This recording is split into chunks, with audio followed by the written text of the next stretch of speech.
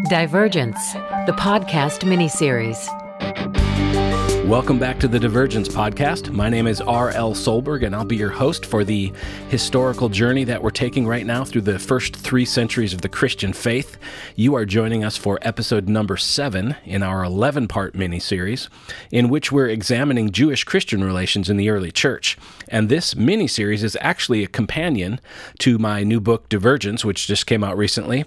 You can learn more about that book at divergencebook.com. Of course, you don't need to own that book in order to enjoy the podcast series, but I would highly recommend you buy a copy or maybe 7, because 100% of the profits are being donated to fight anti-Semitism.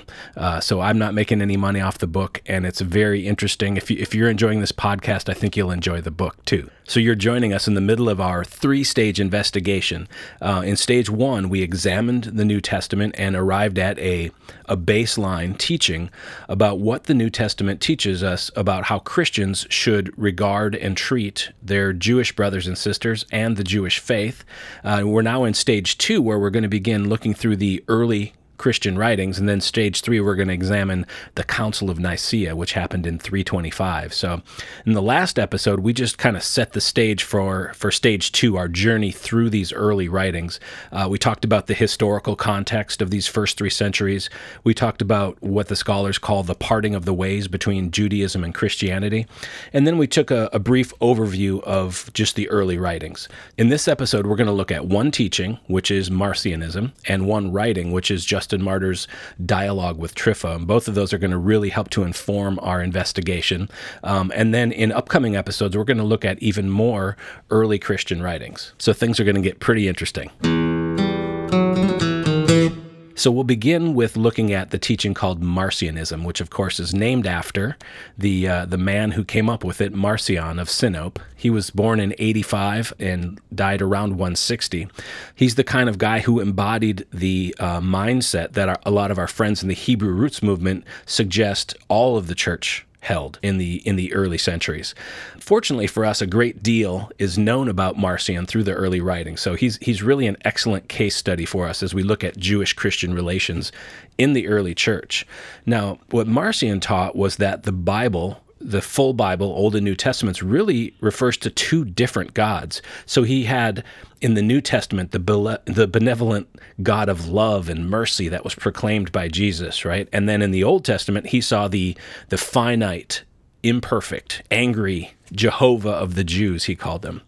In the year 144, Marcion wrote this piece called Antitheses, in which he outlined this contrast that he saw. He described the God of the Old Testament as a demiurge, which is a lesser God who created the physical universe.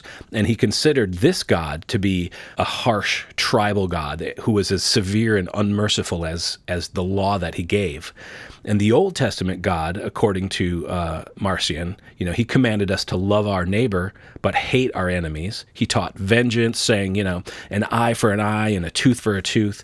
But Marcion argued that by contrast, the New Testament presents this, what he called a supreme God, who commands us to love our enemy and to turn the other cheek.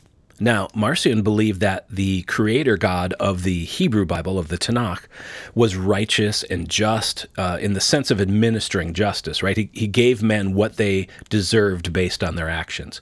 However, according to Marcion, this God wasn't the father of Jesus. Rather, he said that Christ descended from a previously unknown God that we find in the New Testament. So Marcion was teaching that Jesus materialized in human form at the start of his mission as a messenger of this good God. So in other words, the Old Testament God created the universe. The New Testament God was the author of salvation. And because of the stark contrast that Marcion saw between the Old and New Testaments and the gods of each, he ended up concluding that Christianity was wholly and completely disconnected from Judaism. So he could only accept those parts of Scripture that corroborated his theology, right? So we look to our historian here, Everett Ferguson, in his book Church History. He writes this: Marcion rejected the Old Testament as scripture for the church and issued a New Testament consisting of edited versions of the Gospel of Luke and 10 Pauline epistles, lacking the pastoral epistles. He omitted or changed verses, often on a dogmatic basis.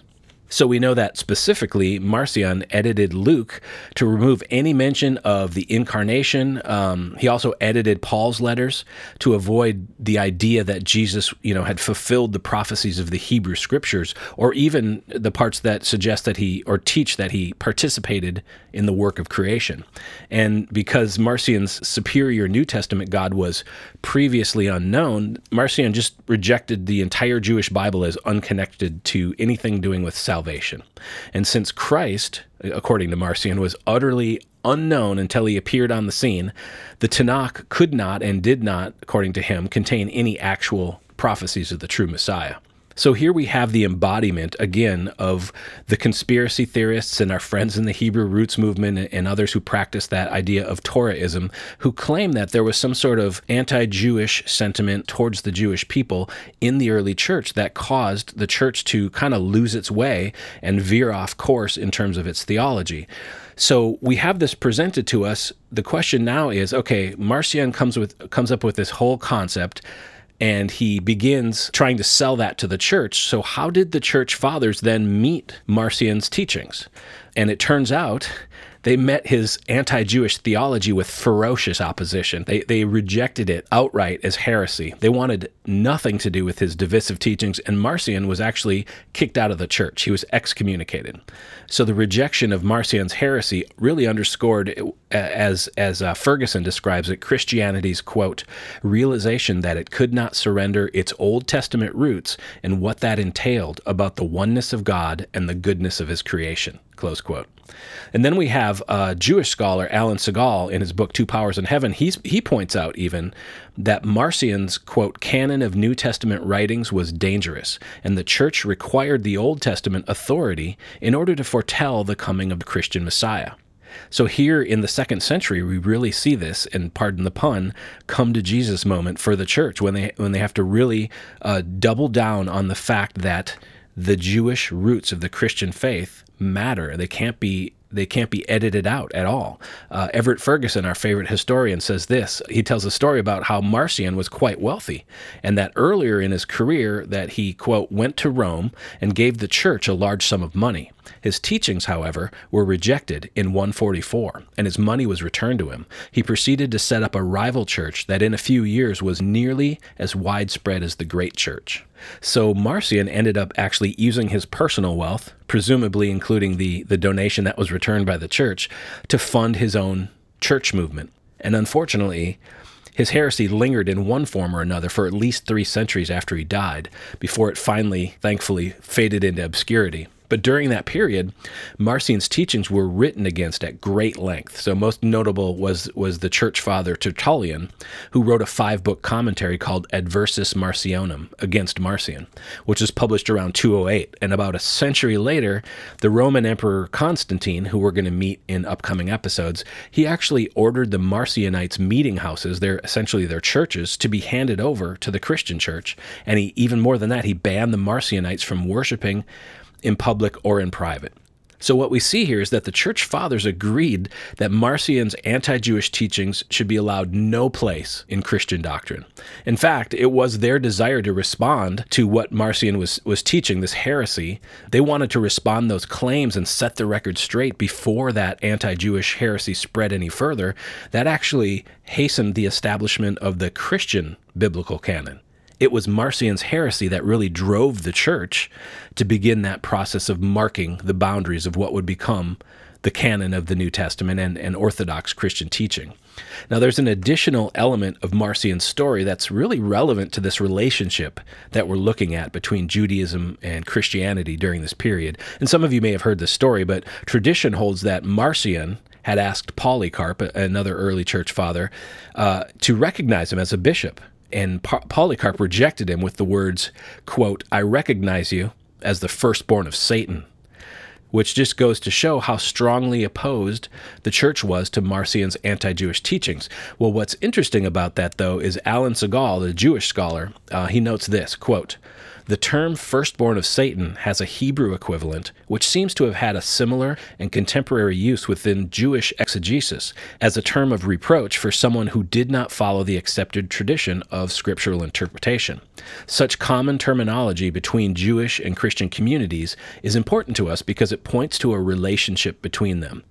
So what's interesting here is Segal is pointing out that there was some interaction between Jewish and Christian teachers at the time, and it's very interesting to kind of work out where those borderlines, where those boundaries were. And in fact, Marcion's teaching represented as much a threat to Christianity as it did to Judaism. Segal says this as well, quote, "If the rabbis were concerned with Marcionite theology, they might have been dependent on the church fathers for the defense against him. It's also possible that each community developed its defense against Marcion independently."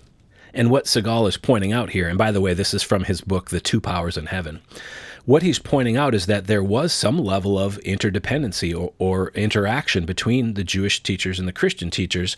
And Segal even goes further and demonstrates that Tertullian relied on rabbinic tradition, really. And at the same time, he's using his refutation of Marcionism as an occasion not just to rebuke Marcion, but also to rebuke the anti-Christian teachings of Judaism. So in that same work, Adversus Marcionum, he wrote this, quote, "It is now possible for the heretic to learn, and the Jew as well, what he ought to know already, the reason for the Jew's errors." And then he went on to say this, quote, "Let the heretic now give up borrowing poison from the Jew, the asp, as they say, from the viper. Let him from now on belch forth the slime of his own particular devices as he maintains that Christ was a phantasm. Except that this opinion too will have had other inventors, those, so to speak, premature and abortive Marcionites, whom the Apostle John pronounced Antichrist, who denied that Christ was come in the flesh." So here we see Tertullian really taking on any belief system, whether it's Marcionism or Judaism or any other ism that sought to deny Christ. And it's really in this sense that this grand Marcionite controversy helped to serve as a galvanizing force in early Christian theology, which really, I mean, if you look at it, that's sort of the benefit, if we can call it a benefit, of heretical claims, at least when we rightly receive them, that they obligate believers, Christians, theologians, to re-examine their scriptural understandings and either reaffirm or adjust them as appropriate. And this was the case with Marcion. And as I mentioned, it was very much a galvanizing teaching around which the early church was able to sort of double down and really confirm that the Jewish roots of the Christian faith are imperative to what we believe and what we need to teach. There's a theologian, Augustus Strong, who wrote this, and I'll close our discussion about Marcion with this, quote, "If Marcion's view had prevailed, the Old Testament would have been lost to the Christian church. God's revelation would have been deprived of its proof from prophecy. Development from the past and divine conduct of Jewish history would have been denied. The love and mercy revealed in the New Testament would seem characteristic of a weak being who could not enforce law or inspire respect. A tree has as much breadth below the ground as there is above, so the Old Testament roots of God's revelation are as extensive and necessary as are its New Testament trunk and branches and leaves." Okay, so now let's move on to Justin Martyr and his work called Dialogue with Trypho. Now, Christianity has always had an inherent tension in its relationship with Judaism, obviously. I mean, on the one hand, Christianity depends on the authority of the Hebrew Bible, which we just looked at. And it also depends on the Jewish testimony to those texts to actually authenticate the New Testament and its claims about Christ. So they're intertwined. But on the other hand, Christianity's claims that it has fulfilled the Jewish prophecies also involve a rejection of Judaism, at least at the point where it failed to acknowledge Jesus as its Messiah. So in all the early writings that I reviewed, I think this tension between Christianity and Judaism is the most evident here in Justin Martyr's Dialogue with Trypho, which was written around the year 160. So who was Justin Martyr? Well, he was born in a Roman colony called Neapolis in Samaria, although he wasn't Samaritan and he wasn't a Jew either, but he ended up becoming arguably the most influential Christian apologist of the 2nd century. His writing, Dialogue with Trypho, is this intellectually impressive, very lengthy document. The English translation that I read from, it runs more than 69,000 words. So this is a huge undertaking, especially considering that it was written by hand. I'm always so impressed by these early Christian writers. They wrote it by hand. They wrote it from memory or looking at scrolls. They didn't have Bible software or Google or BibleGateway.com. Just amazing intellect that's represented among all the church fathers, but certainly in this document by Justin. So basically in this document, he's writing with three main issues in view, main topics. And one is the purpose and the meaning of the law, or the Torah. And the second one is the messianic claims about Jesus. And then he also deals with the identification of the true people of God, whether it's Israel, whether it's the church, that sort of thing. So he works through these issues by way of a ambitious literary dialogue between himself and a Hellenized rabbi named Trypho, who was allegedly famous as one of the most learned Jews in the East. Now, whether this work records an actual discussion is a matter of debate among scholars, but either way, Justin's remarkable knowledge of the Jews, their objections to Christianity, their Jewish scriptures, the Jewish traditions, it really suggests that the content of this dialogue is based on actual conversations with Jews. Pretty much the whole document is Justin arguing from the truths and the teachings of the Hebrew scriptures to their fulfillment in Christ. And it's something that Everett Ferguson calls, quote, the fullest statement from the early church of its arguments with Judaism, close quote. So this dialogue gives us a really telling glimpse into the state of Christianity in the 2nd century as it was finding its way and trying to work out what the new covenant entailed. And that wasn't always easy to do. For example, look at the Jewish Christians and the Gentile Christians and how they each thought each other should relate to the law of Moses. So in this document, Justin tells us that he considers the Jewish followers of Jesus free to keep the law of Moses if they want. And he also felt that Gentile Christians should be free to observe those Jewish customs as well, as long as they acknowledge that those were matters of personal conscience or preference, not requirements of salvation.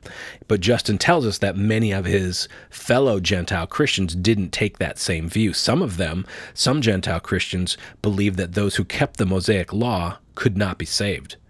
And then on the other hand, some Jewish believers in Jesus demanded that the Gentiles keep the law, which would be what we would call the Judaizers, and other Jewish Christians didn't believe they needed to do that. And then likewise, on the part of Gentile Christians, some insisted that Jewish believers give up the law. And others, while denying that Gentiles need to keep the law, they were apt to allow Jewish Christians to keep it. So the church was still a bit of a mess, still trying to find their way. This was over a century after Jesus, and his paradigm-shifting new covenant was still trying to be worked out by Christian believers. So here in this dialogue with Trypho, I think the best way to kind of get a sense of it is let me read a few excerpts from it so you can appreciate both the nature of the discussion and the tone of it as well.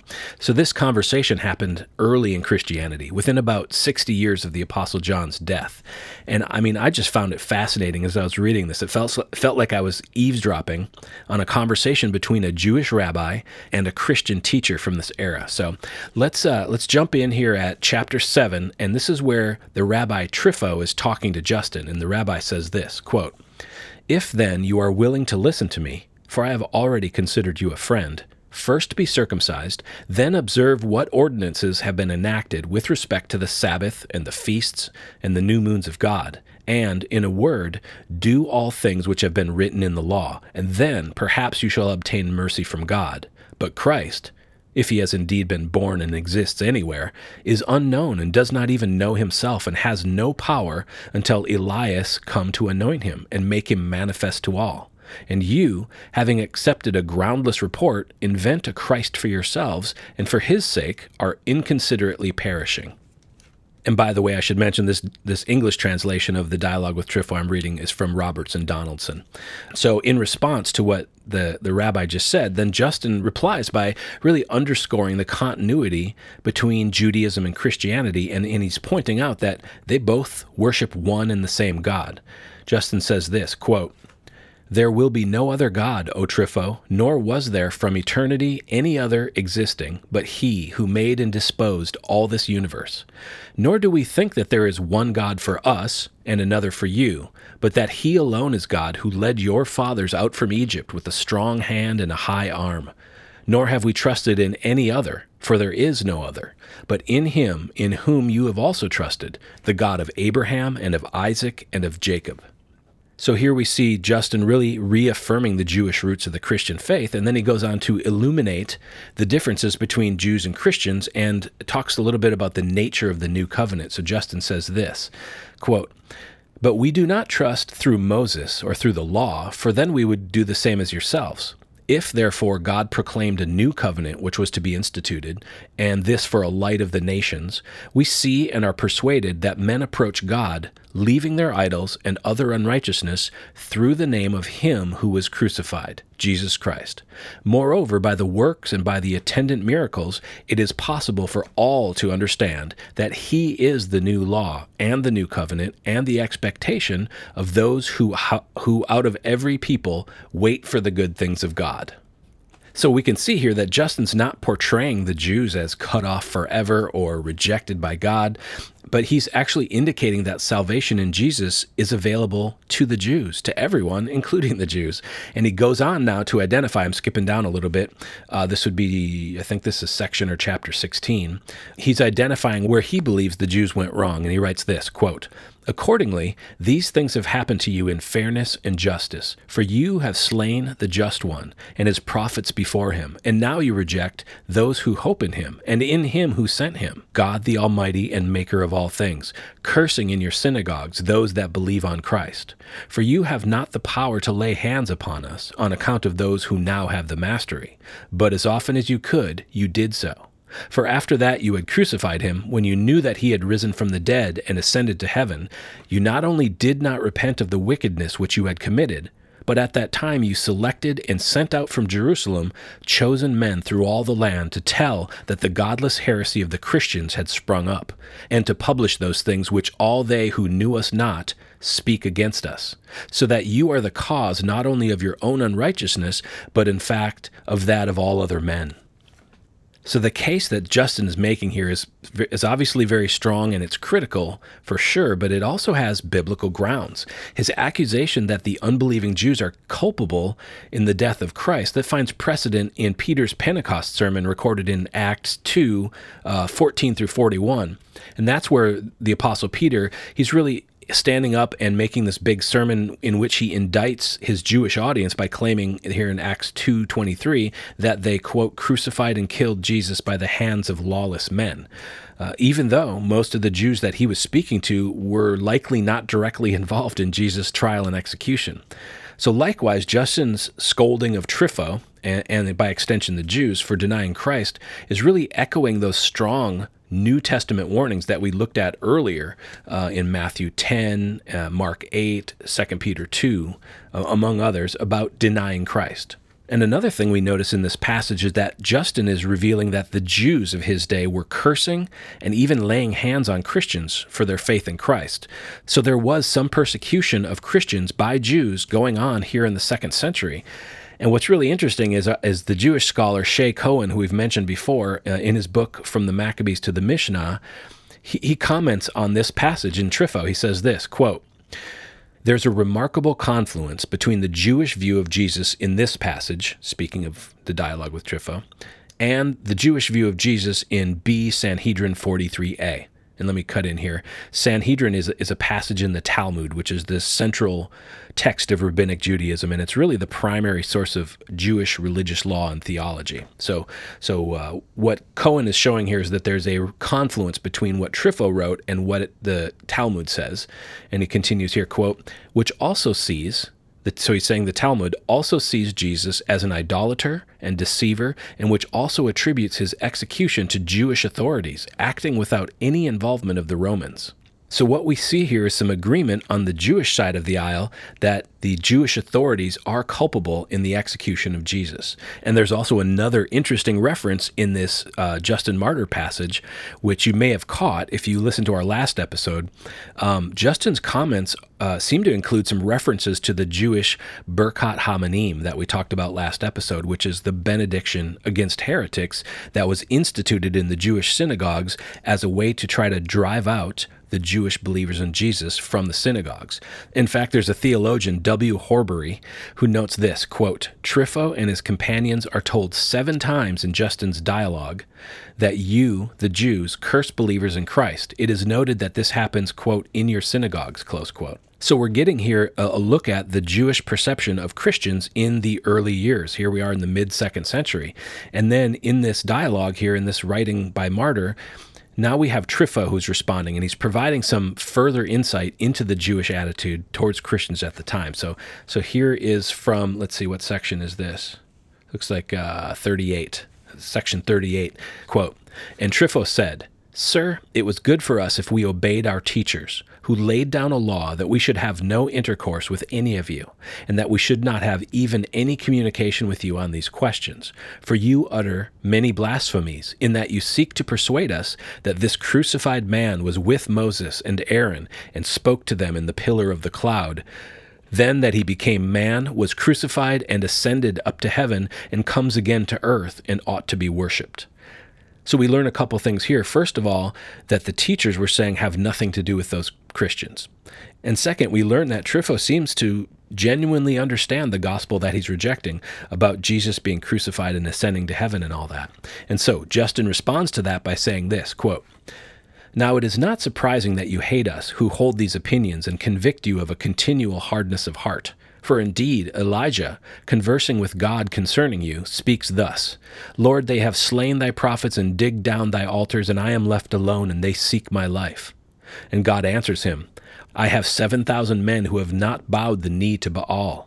Therefore, just as God did not inflict his anger on account of those 7,000 men, even so he has now neither yet inflicted judgment nor does inflict it, knowing that daily some of you are becoming disciples in the name of Christ and quitting the path of error. You are also receiving gifts, each as he is worthy, illuminated through the name of this Christ.